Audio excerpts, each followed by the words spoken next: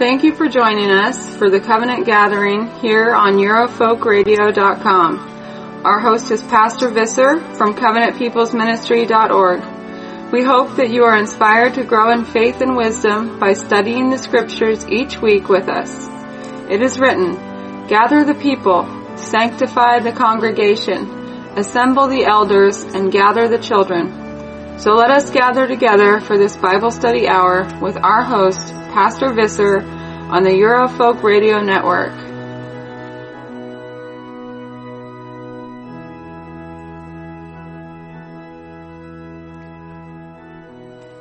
Hello again, dear kinsfolk, and thank you for joining me, Pastor Visser of the Covenant Peoples Radio Network and Church. And today is October 29th, 2016. It is 12 p.m. Eastern Standard Time, which means that it is now 5 p.m. in London, England. And being that it is the Halloween weekend, I decided to take a look today at whether Yeshua or Jesus Christ could be considered by today's standards to be a racist, and or is Christ a segregationist? And we're going to take an honest look at what the Bible has to teach about Yeshua, who he came for, his reasons for coming, and who ultimately will be found within the coming kingdom of his heavenly Father, Yahweh. But before we do that, I would like to thank the men and women that have contacted me and emailed me throughout the last few weeks with their wishes that I would be in better health. Now, this weekend I'm actually feeling on the mend, and that is a good thing because there's many things coming down the pike, at least here within America, with this upcoming election. And one thing you will not hear either candidates discuss is the importance of religion, or the importance of the Word of God, or even the importance of a specific race to be found down here on God's green earth. So to answer the question as to whether Christ was a separatist, a racial exclusive savior, we should begin by looking at many of the prophecies pertaining to his birth. And perhaps there's no greater known a prophecy than that is found in Isaiah chapter 9. So please turn there this afternoon. Now, both the Gospels of Luke and Matthew prove that Yeshua, Jesus the Christ, fulfilled this very separate and very racially exclusive prophecy as it is found in the 9th chapter of Isaiah. In the 9th chapter of Isaiah, we read, beginning in verse 6, "For unto us a child is born, unto us a son is given, and the government shall be upon his shoulder, and his name shall be called Wonderful, Counselor, the Mighty God, the Everlasting Father, and the Prince of Peace." Now before we move on, notice 2 times in this very famous and well-known prophecy pertaining to Jesus Christ, we are reminded, unto us a child is born, and unto us a son is given. So let me ask you, in beginning this study, answering the question as to whether Jesus was a separatist, does that sound all-inclusive, or does it sound as if it was written to one group of people? And who exactly is this prophet Isaiah? Well, Isaiah, as you may well know, was a prophet to Israel, the people, the race, and that is confirmed in the beginning and his authorship of his major prophecies, but also throughout. And we're going to be revisiting parts of Isaiah to really drive home the point that Yeshua came for one group of people, and it stands to reason, because the Bible itself says there is only one group of people that are quote unquote saved. And we're going to prove that today. But continuing on, here in Isaiah chapter 9, verse 7 continues, "Of the increase of his, Yeshua's government and peace, there shall be no end. Upon the throne of David and upon his kingdom, to order it and to establish it with judgment and with justice from henceforth forever. The zeal of Yahweh of hosts will perform this.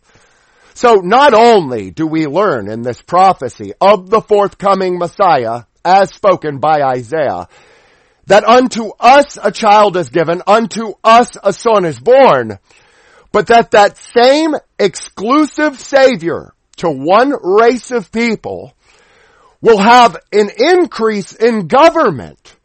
So I ask you, my friends, what government would you like to see down here on earth? Because many of us are looking to Merkel. Many of us are looking to Hillary or Trump to deliver us. And the reality is, upon Mount Zion shall be a deliverer, right? That's the prophecy. Yeshua is our deliverer. And in spite of the fact that modern Christendom, also known as Judeo-Christianity, comes in and says Christ died for all indiscriminately, you will see from today's study that is simply not the case. Why? Because unto us a child is born, not the entire world, and unto us a son is given. And 2 times here in Isaiah chapter 9, both verse 6 and 7, we learn that our God has a government.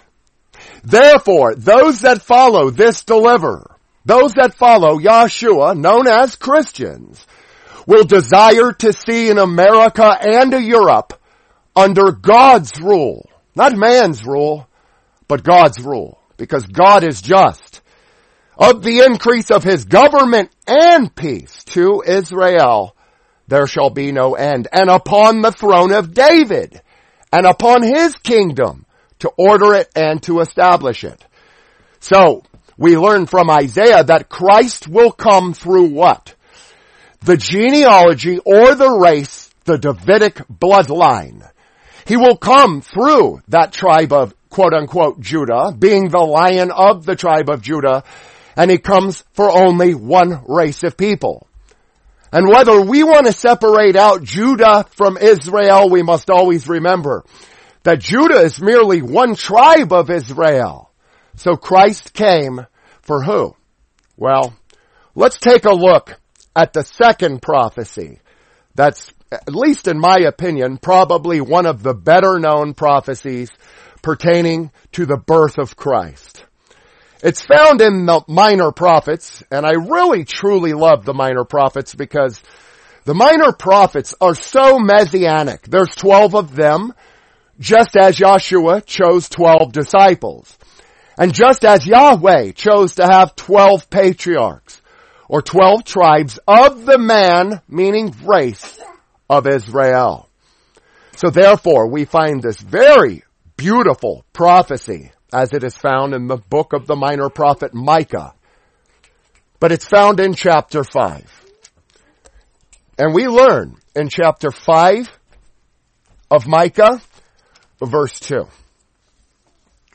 But thou, Bethlehem, Ephrathah, though thou be little among the thousands of Judah, yet out of thee shall he come forth unto me, that is to be ruler in Israel, whose goings forth have been from old, from everlasting. And I'm sure you're familiar with this particular prophecy because this is one that even Herod II called his Baal temple priest to come and ask him, where is the Messiah to be born? Where was the Messiah to be born? According to Micah chapter 5 verse 2. But thou, Bethlehem Ephrathah, though thou be little, a little city among the thousands of Judah, a little tiny city named Bethlehem, found within the land of Judea, which once was known as Palestine, was where our Redeemer, the quote-unquote King of Israel, was to come forth. A very important prophecy because it proves that our Redeemer, Jesus the Christ, our kinsman victor, is not the deliverer of the entire world. But he is not the King of the Jews, but rather he is known as what? according to Micah chapter 5. The King of Israel. He is to be a ruler of Israel, and not only that, his goings forth have been of old, from everlasting.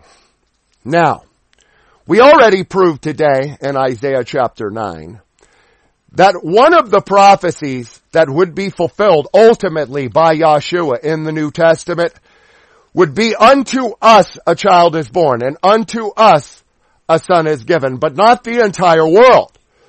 And therefore, we can read in the New Testament Gospel according to Luke, chapter 2, beginning in verse 6. So it was that while they were there, the days were accomplished that she should be delivered. And she, referencing Mary or Miriam, brought forth her firstborn son, and wrapped him in swaddling clothes, and laid him in a manger, because there was no room for them in the inn. And there were in the same country, right? Judah, or the land of Judea, many shepherds abiding in the field, keeping watch over their flock by night. And lo, the angel of the Lord came upon them, and the glory of Yahweh shone round about them, and they were sore afraid. And the angel said unto them, who the shepherds, fear not, for behold, I bring you good tidings of great joy, which shall be unto all. For unto you is born this day in the city of David a Savior, which is Christ Yahweh, or Christ the Lord, as the Authorized Bible likes to put it. That right there is the fulfillment of Isaiah chapter 9 verse 6. When this messenger appears to the shepherds that are found within that same land, and they not only tell them not to fear, but that they have good tidings and great joy, because unto you, unto them and unto us a child is born, but not unto the entire world. Not unto every Tom, Dick, and Harry that chooses to believe or quote unquote open their heart to Jesus, right? Unto you is born this day in the city of David a Savior.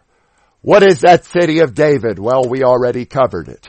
It's also known as Bethlehem Ephratah. It's one of the smallest towns in Palestine, and it means in Hebrew and Greek the house of Yahweh, or the house of El. So that is where Yahshua descended from, a city in David. Why? Because he was the root and offspring of David. Christ was born unto Mary because Mary's bloodline was Levitical, meaning she was from those tribes of Judah by extension. And we don't have time to go into that today. But what about this statement? Out of thee, Bethlehem, Ephratah, is he who is to come to be ruler of Israel, the king of the Israelites, not king of the Jews, as you hear espoused so many times in your pulp, these, what do you call them? I don't even know what to call them. They're Baal pits, where they come in and they have no problem whatsoever saying Jacob was a trickster. And they love espousing the glory of Esau Edom, who has no glory outside of being hated of God. You'll notice those types of churches never teach what I'm going to be teaching you this Saturday afternoon, and that is that Christ was a separatist and came unto his own, and his own received him not. He didn't come unto the entire world. And in order for us as the sons and daughters of Yahweh God to go forward, to truly be the movement that Yahweh God wants us to be, we better understand whom Christ came for, because he didn't come for everyone. So turn with me now to continue in the Gospel according to Matthew chapter 2. And we read right in verse 1. Now when Yahshua was born in Bethlehem of Judea in the days of Herod the king, behold, there came wise men from the east to Jerusalem, saying, where is he that is to be born King of the Jews, or King of the land of Judea? Let's differentiate this really quick so you understand. Pilate one time even asked Christ, am I a Jew? Because he was a governor in the land of Judea. meaning that the term Jew became known through history as a slang term for practically every resident within this land, the land of Judea. And Bethlehem was found where? In Judea. I really want to spend some time here because in modern Christendom, they have no problem coming in saying Mary is a Jew, Joseph is a Jew, Yeshua Messiah himself. They're Jews and they don't even understand what the word Jew encompasses and what it truly means. So these wise men come to Herod II, right? And they say, where is he that is born king of the land of Judea? For we have seen his star in the east and are come to worship him. When Herod the king had heard these things, he was troubled, and all Jerusalem with him. Why would Herod be troubled? Because Herod and Pilate both had control and positions of authority in the land of Judea. Therefore, if there is a king of Israel or a king of the Judeans coming forth, that Lion of the tribe of Judah, he was instantly perceived as a threat by the governments of men. Very important to understand. While we look to men to deliver us, those same men we're looking forward to are seeking to obliterate Yahweh in flesh form. And Herod was no different. He was troubled, right? According to Matthew chapter 2 verse 3. Then we learn in verse 4. And when he, Herod, had gathered all the chief priests and the scribe of the people together, he demanded of them where Christ should be born.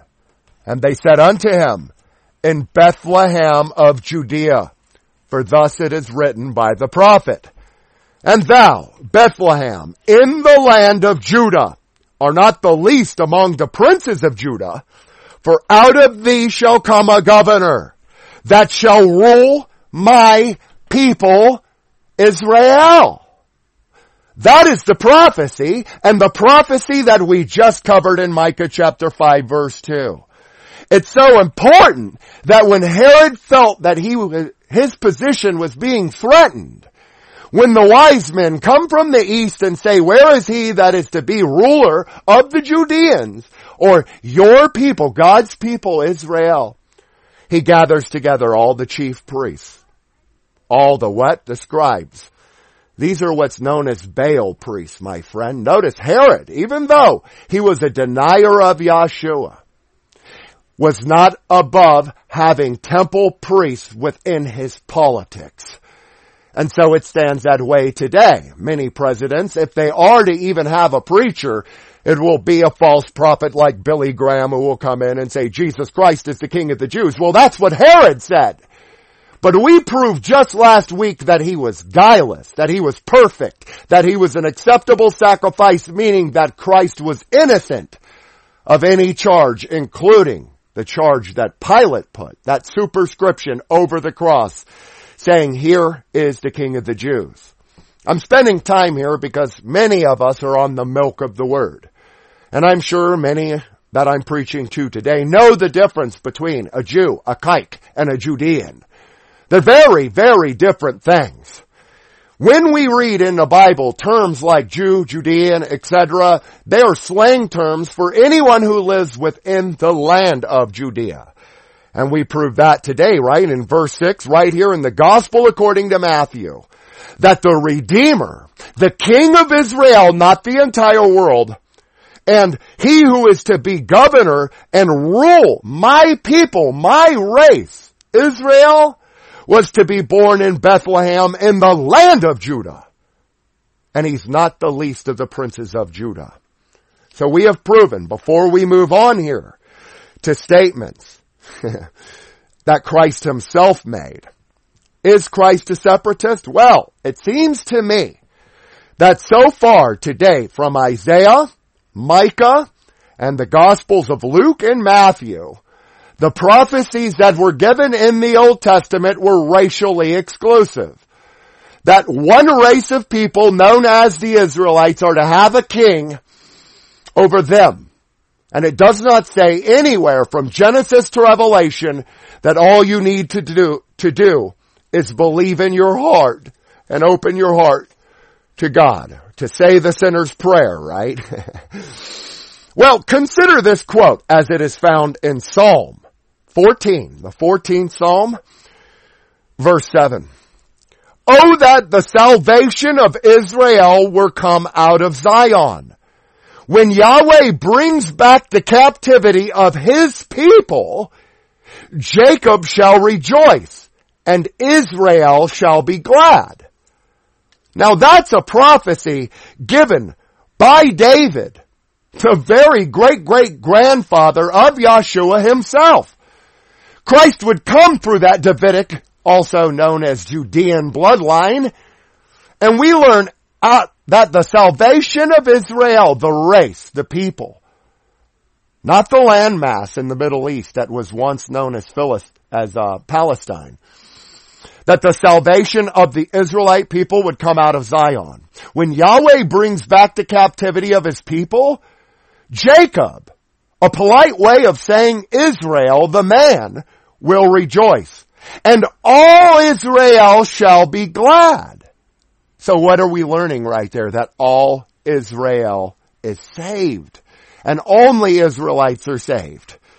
Now, that's not to discount the Gentiles, and in fact, the Gentiles is an entirely different study for another day. But in short, I can tell you this, the Gentiles are the offspring of the Adamites, the first created in Genesis chapter 1, but not the specific Ahadam, Adam number 120 or 119, as it is found in the second chapter of Genesis. That Adam was put aside. Because why? Well, David, the patriarchs, Rahab, even Jesus Christ would come through that Davidic bloodline. So we're not going to look actually into the Gentiles today, but we will prove that Christ was a separatist and came to one group of people, and only that one group of people can be saved. So the next place we should look on this theme is in the Old Testament book of Isaiah, once more. However, this time, the 59th chapter. And we learn, beginning in verse 20. The Redeemer, stopping right there. That's a polite way of saying deliverer. The same deliverer that comes out of Zion, who is Yeshua, our Messiah. The Redeemer shall come to Zion, and unto them that turn from transgression in Jacob, saith Yahweh. Not in the entire world, not in Asia, not in China, not in Africa, but in who? Jacob, or Israel the man. The Redeemer shall come to Zion, and unto them that turn from transgression, meaning that they sin no more, in Israel, the people, saith Yahweh. As for me, this is my covenant with them, saith Yahweh. My spirit that is upon thee, and my words which I have put in thy mouth shall not depart out of thy mouth, nor out of the mouth of thy seed. Meaning race or offspring. And I don't know for the life of me how any honest preacher can teach the Bible verbatim as it is seen and overlook these themes like seed, race, Israel. It's so replete within it. Right?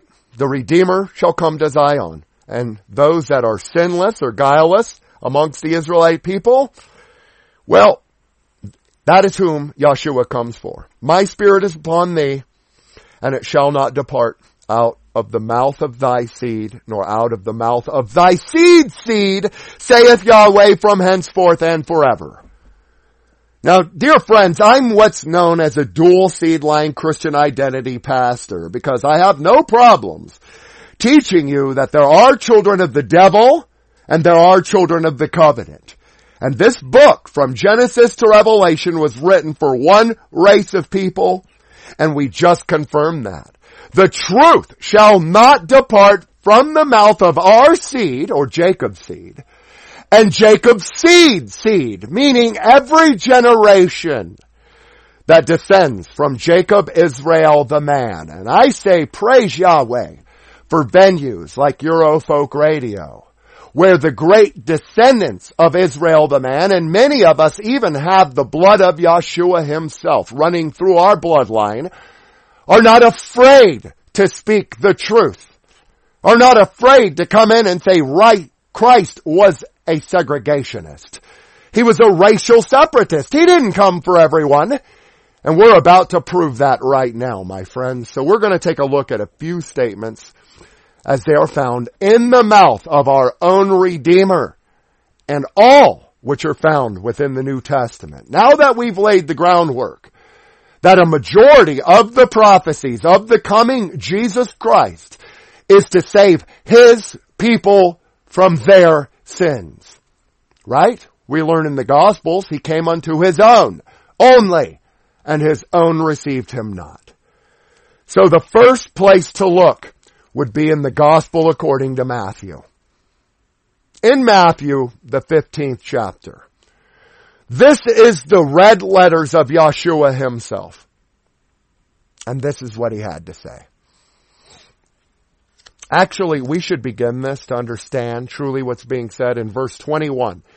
Here in St. Matthew chapter 15, where we learn. Then Jesus went thence and departed into the coasts of Tyre and Zidon. Right? So He's out of the land of Judea.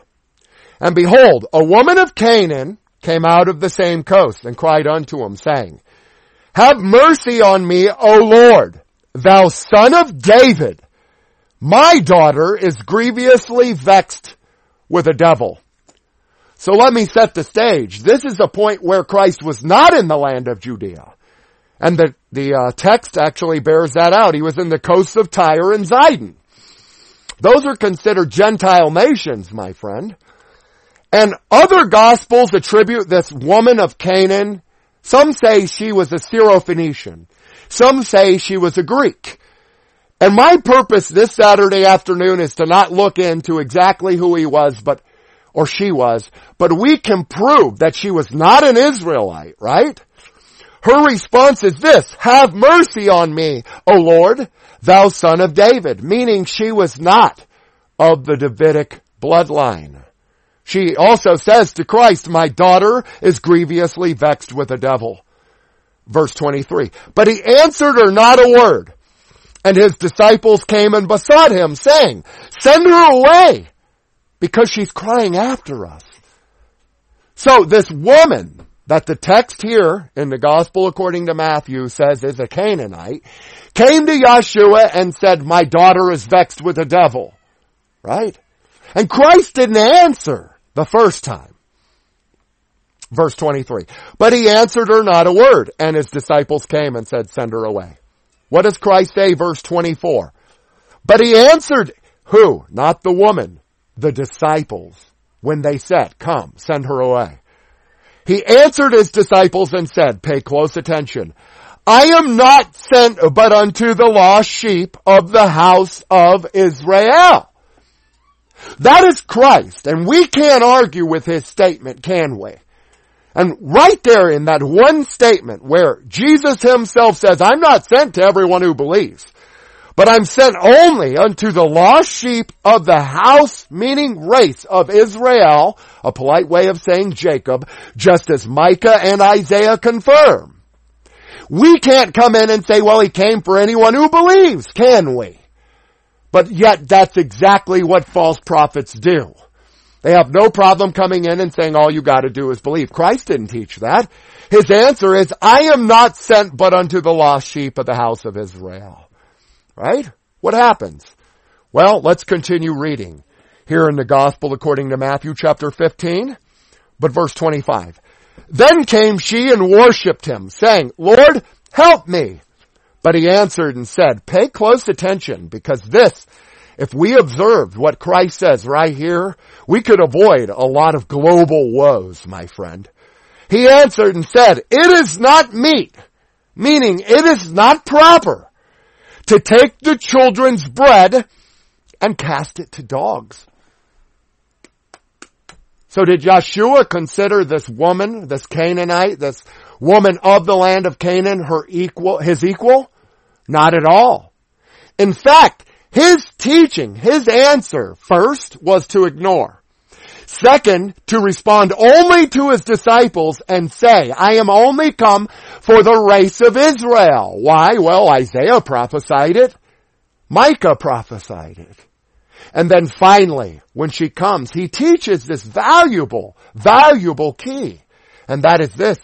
It's not meet, it's not proper to take what belongs to the children and cast it to dogs, non-covenant people. Christ's response to this woman is, you're not a covenant person. And I'm not going to take the bread from the children of Israel's mouth and give it to the Gentiles, or the non-covenant people, before the house of Israel. That is the teaching of Yeshua. So I ask you, my friends in Europe and America and around the world, why is it that we here in America seemingly are involved in every world war? Why is it that we, being so small, the remnant within the remnant of the race of Israel, seemingly have to bail out every other country when they're fighting wars that benefit the Jew, in light of the fact that our own Redeemer taught that it's not proper to take food from our own race and turn around and give it to the dogs? So when men and women come in and tell you, well, Christ wasn't a separatist, he wasn't a segregationist, what is this statement right here?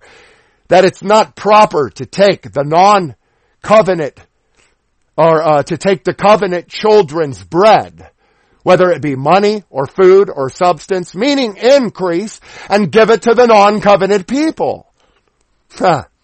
Well, something to consider. Christ called this woman to, a dog. And that's something you will never hear taught within the land. Because dog in Greek or Aramaic is a polite way of saying a non-covenant person. In fact, this is what Goliath, the Philistine, said to David. He turned around, saw David, and disdained him because he was right, ruddy, and of a fair countenance. And what does he respond? The Philistine. He says, am I a dog? Indeed he was. And so was this woman of Canaan. Now, the next place we need to look is here within the same gospel, according to Matthew, but the 10th chapter. Because out there in modern Christendom, many of us consider ourselves faithful, right? We say we believe in Yeshua.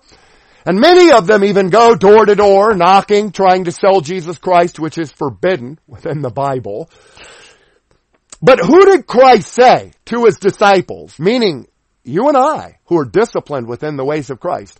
Who did he say we are to go after? Anyone who believes? Well, let's see the answer to that. In the Gospel according to Matthew, beginning in verse 5 of chapter 10, we learn, these 12 Jesus sent forth and commanded them, saying, go not into the way of the Gentiles, and into any city of the Samaritans enter ye not. Interesting, is it not? This is technically the Great Commission. Christ is sending out his disciples, giving them power over serpents and scorpions. And he says, you know what? Don't go the way of the Gentiles. Don't go into any city of the Samaritans.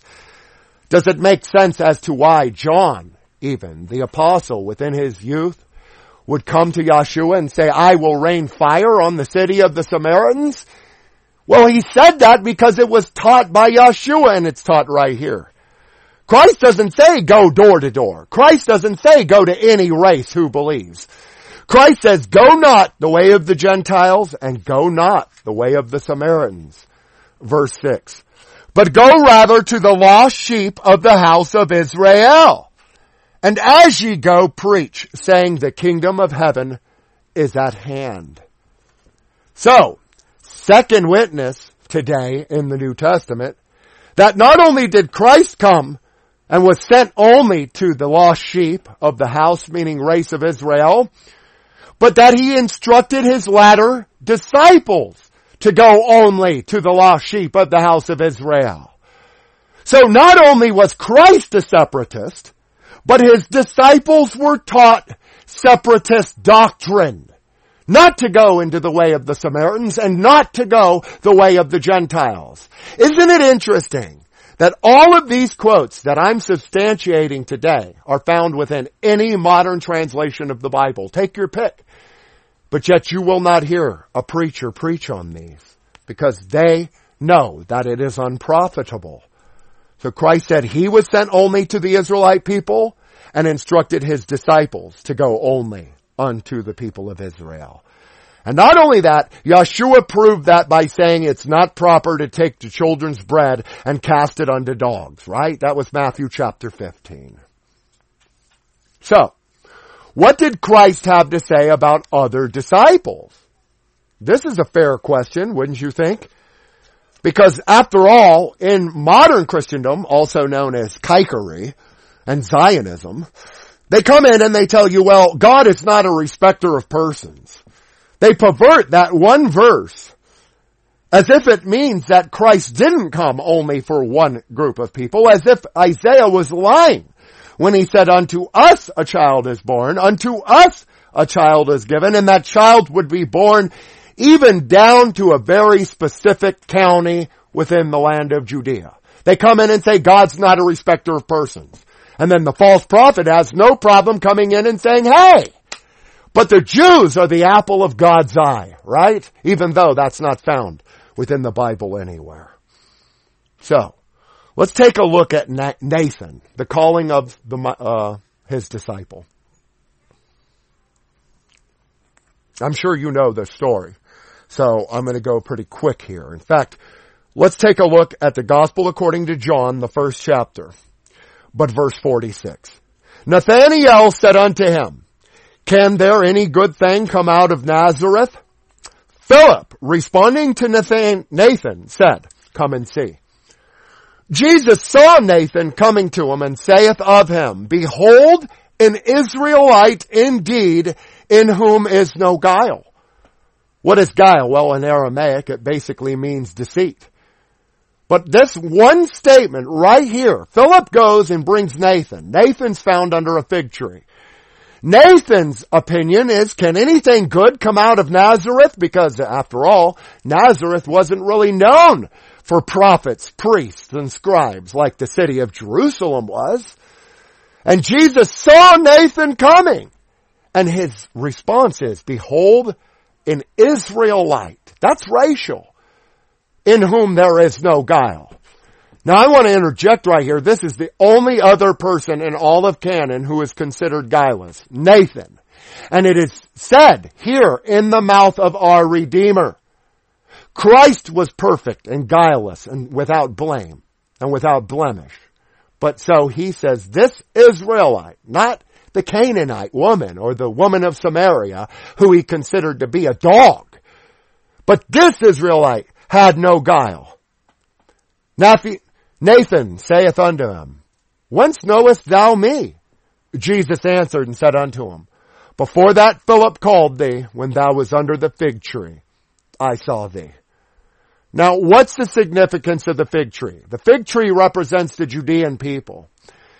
And we don't have time to look into it today, but if you remember my study about 2 weeks ago here on Eurofolk Radio titled All the Trees, we looked at the budding fig tree. We looked at the barren fig tree. And some of the reasons as to why Christ had to wither the fig tree and also overturn the tables of the money changers within the temple of Jerusalem. Nathanael had no guile. Christ had no guile. And because he had no guile, he had no problem denouncing a religious order and an imposter group of Edomite tares going by the title of Judean. But Revelation chapter 2:9 and 3:9 says they were not. They were of the synagogue of Satan. And the entire book of Obadiah and the minor prophets, the entire book of Malachi are against Esau Edom. Interesting, isn't it? Consider that for a moment. There's 12 minor prophets. And everything that's outlined within the book of Obadiah, well, half of it anyway, 12 of the 21 verses, are quoted from Jeremiah, Isaiah, Job, Psalms, Proverbs. Obadiah's job was to accumulate all of these passages against Esau. All of these passages saying that Yahweh hated Esau. Why is it? If there are 2 books alone within the minor prophets saying that a certain group of people are not born of Yahweh God, why is it your modern preacher will avoid that like the plague when it's such an integral part of the Bible? After all, there's only 2 books, right? Malachi and Obadiah, all against Esau, Edom. So in order to really drive this home, let's take a look at John chapter 8. There are so many keys here given in John chapter 8. And what we need to confirm first is that this exchange, as it is found in the 8th chapter of John's Gospel, is between Yeshua, our Redeemer, who came only for the Israelites, and the Jews. The Jews that were also known here in the Gospel of John to be Pharisees. And Malachi confirmed before even the Gospel, 600 years before the fact, that God loved Jacob and hated Esau. And that Edomites were within the temple and they were oppressing the workman in his wages. They were oppressing the widow, right? So, Christ says, pay close attention. Beginning in verse 34 of John chapter 8. Jesus answered them, who the Jews, verily, verily, I say unto you, whosoever commits sin is the servant of sin. Some manuscripts render that slave, and frankly, I feel that's a better rendering. Yeshua said you can serve God or mammon, but either way you'll be a servant to something. And while the atheist hoodwinks himself into believing, you know what, I'm not a slave to no man. In fact, the Jews said that. In one verse above it, they answered him, say, we be Abraham's seed and we're never in bondage to any man. Well, then they're not Israelites, right? Because the Israelites were in bondage in Assyria, in Babylon, in Egypt, in Canaan, and at this time in the land of Judea, under Herod and under Pilate. And what does he say? He says, whosoever commits sin is the servant of sin. And the servant abides not in the house forever, but the Son abides forever.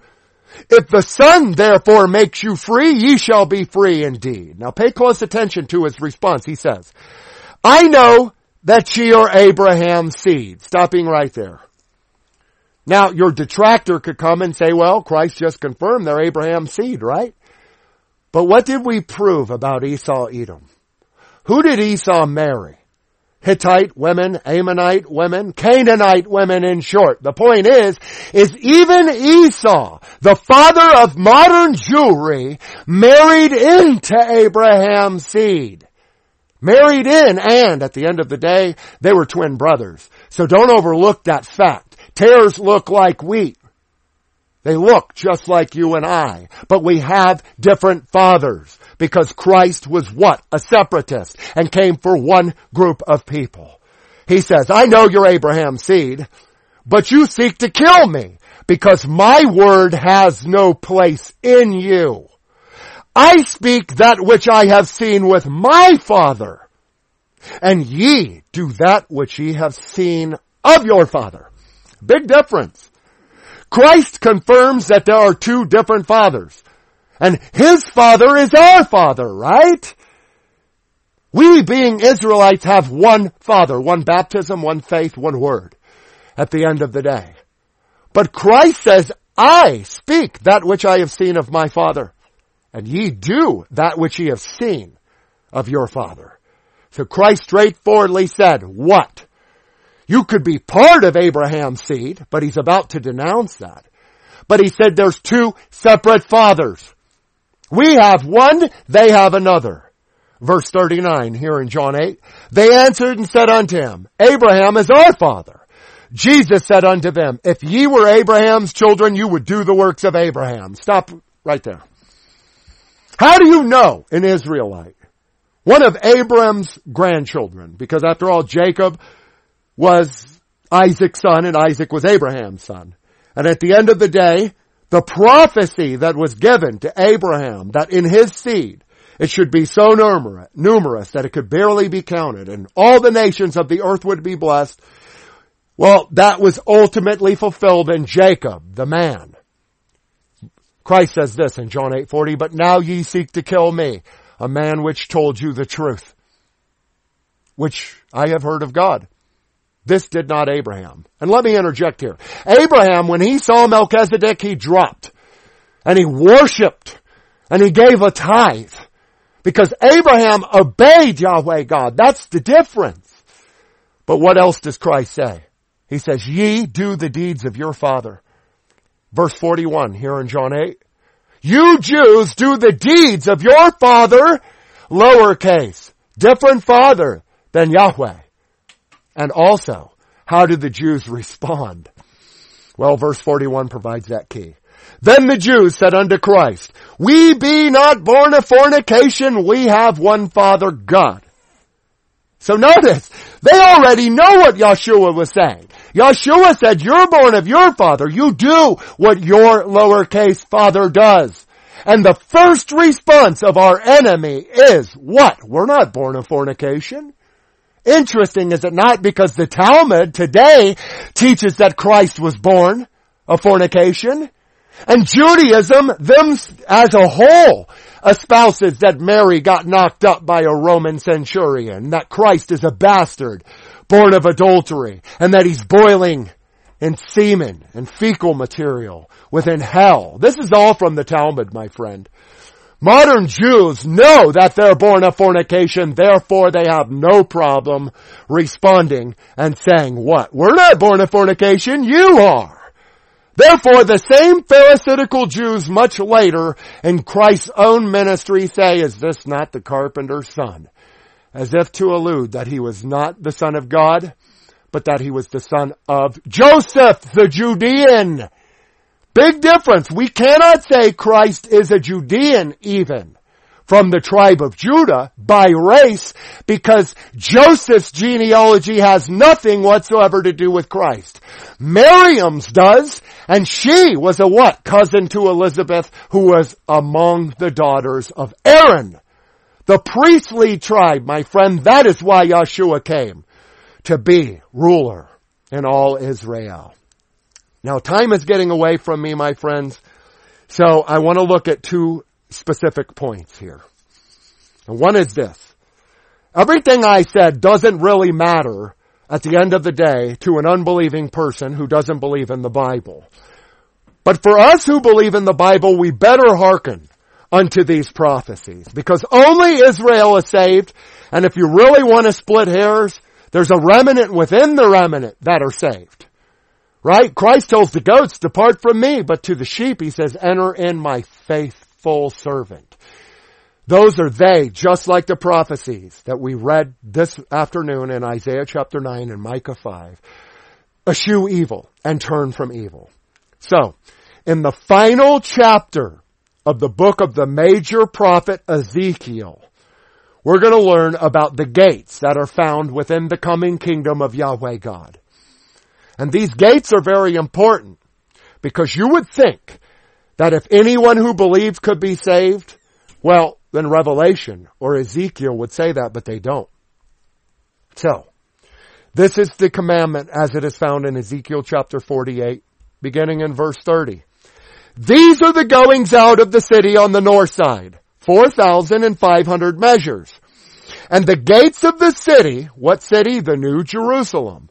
The gates of the city shall be named after the tribes of Israel. 3 gates northward. 1 gate of Reuben, 1 great gate of Judah, and 1 gate of Levi. That's your first set. And of course Christ, by race we could say, was Levitical. Followed secondly by Judean through his stepfather, even though there's no genealogy listed there. And then ultimately his own father, Yahweh God. Verse 32. And at the east side, 4,500 in 3 gates, and 1 gate of Joseph, 1 gate of Benjamin, 1 gate of Dan. And at the south side, 4,500 measures, also 3 gates. 1 gate of Simeon, 1 gate of Issachar, and 1 gate of Zebulon. Verse 34. And at the west side, 4,500. With their 3 gates, 1 gate of Gad, 1 gate of Asher, and 1 gate of Naphtali. What is that? The 12 gates on the New Jerusalem, which is considered the dwelling place or abode of Yahweh God, and each gate has a name of the original 12 tribes of Israel. Very important to understand. Why? It was round about 18,000 measures, and the name of that city on that day, meaning in the day of the Lord, shall be what? The Lord is there. The Lord is there. That is what the New Jerusalem is supposed to encompass. So we prove from the Old Testament that within the kingdom, what do we learn? Well, each gate is named after a patriarch of the Israelite tribes, right? So, how about these that are sealed in the book of Revelation? Because after all, when that fifth angel descends with the key of the bottomless pit, right? He opens up that abode and smoke comes out. Locusts come out of the smoke. That's the king, Abaddon, Apollyon, right? Well, they were commanded, the locusts, in short, what I'm getting to is this. The locusts were commanded that they could torment the Israelites and that they owned everyone who took the mark of the beast, but they could not kill those that have the seal of God. So, who is sealed? Very interesting statement. Revelation chapter 7 provides that key. In fact, beginning in verse 3. Hurt not the earth, neither the sea, nor the trees, till we have sealed the servants of our God in their foreheads. And I heard the number of them which were sealed, and there were sealed 144,000 of all the tribes of the children of Israel. Not everyone who believes, not everyone in Africa, but only of the tribes, meaning the race of Israel. Verse 5 here in Revelation chapter 7, of the tribe of Judah were sealed 12,000. Of the tribe of Reuben were sealed 12,000. Of the tribe of Gad, you guessed it, 12,000. The tribe of Asher, 12,000. And continuing on, Simeon, Levi, you know this account. Verse 8, of the tribe of Zebulun were sealed 12,000. Of the tribe of Joseph were sealed 12,000. Of the tribe of Benjamin were sealed 12,000. And after this beheld I, and lo, a great multitude which no man could number, of all the nations, kindreds, and people, and tongues, stood before the throne of the Lamb. But who's sealed? Whose names are on each one of those gates? Therefore, who is saved? It stands to reason it would be the same exact people that Christ came for. And Christ came for one group of people. We proved that today as well. And so, I want you to consider as we wind this down, Romans chapter 11. This is very important because this is also found in the Old Testament, and we confirmed that today, did we not? From the Psalms, the 14th Psalm, and also Isaiah chapter 59. This is the words of Paul, the second generation Christian. If he was to believe that anyone could be saved, he would know, don't you think? After all, he was considered an ambassador to the Gentiles. So naturally he'd come in and say, all you gotta do is believe. And put a little dust on your nose and repeat after the pedophile priest. But he doesn't. He says in his general epistle to the Romans, chapter 11, we learn, beginning in verse 25. For I would not, brethren, that ye should be ignorant of this mystery, lest ye should be wise in your own conceits, that blindness in part is happened to Israel, until the fullness of the Gentiles come in. So Paul is saying Gentiles can be saved. But as Christ walked, he said he was sent only to the lost sheep of the house of Israel. And indeed that is true. Because until that blood was shed on Calvary, the covenant wasn't opened up unto the Gentiles. And Paul, being an ambassador unto the Gentiles, says what? That blindness in part, not the remnant, but the majority, has happened unto the Israelite men, women, and children. Until the fullness of the Gentiles be come in, verse 26 here in Romans chapter 11. And so all Israel shall be saved. As it is written, there shall come out of Zion the deliverer, and shall turn away ungodliness from Jacob. Now I know you know that verse because we've already covered it today. It's the 14th Psalm, verse 7. It's Isaiah chapter 59, verses 21 and 21, or 20 and 21.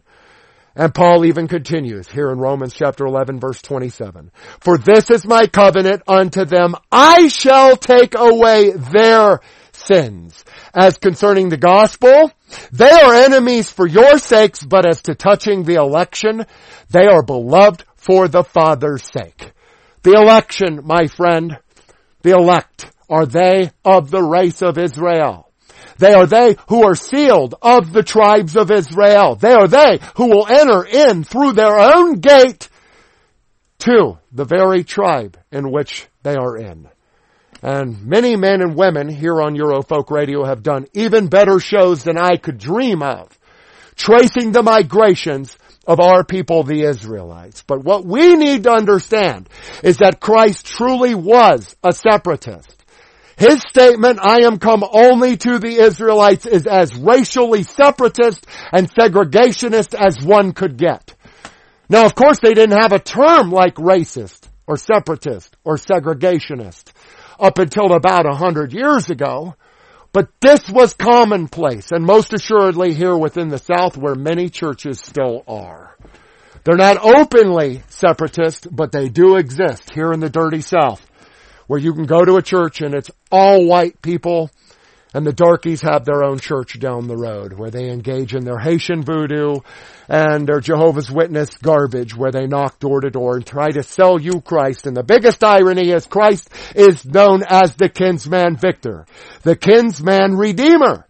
He came to save his people because unto them, you and I, my friends, a child is born and a child is given.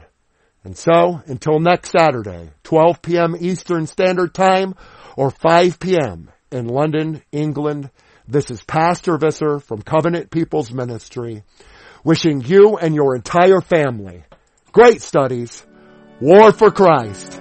Amen.